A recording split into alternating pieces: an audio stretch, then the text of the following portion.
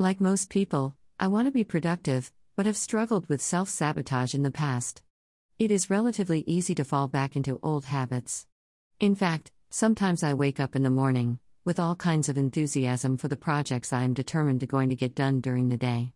Now fast forward a few hours, and suddenly I'm dragging myself home at nightfall wondering where the day went, feeling like I never accomplished anything at all. Does this sound familiar? You're not alone. Most people feel this way at least sometimes. The trick is to realize that this isn't something entirely outside of our control.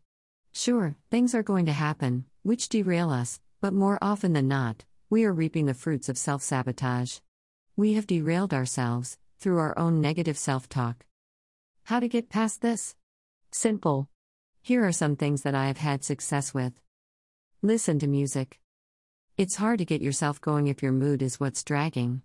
Thankfully, this is a quick fix. I generally put on some music I love, something fast-paced and catchy for a quick pick-me-up, and watch your productivity soar. Get up and move. Like listening to music, putting your body in motion will build your energy levels, so long as you're not trying to run a marathon. Dance around the room, take a brisk walk or try a few jumping jacks to get the blood flowing. Then tackle your task again, wide awake and energized. Look inward. Conversely, sometimes what I need is some quiet time.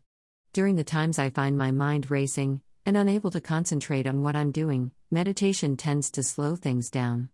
I find a quiet place, close my eyes and focus on my breathing. Take deep breaths, nice and slow, and focus yourself on the present until you feel calm again.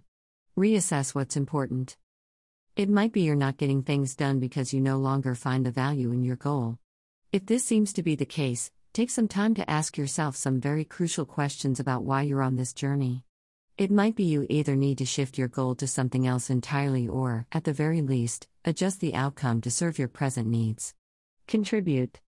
When all else fails, if you do not feel your work has value, offer to help someone else.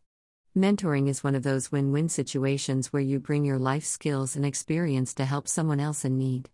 At the same time, you rediscover your passion through the act of teaching others what you know. Do all this, and it's goodbye self-sabotage, hello accomplishment. Soon you'll be more productive than ever. Have you tried any of these suggestions, and if so, which one worked, or didn't?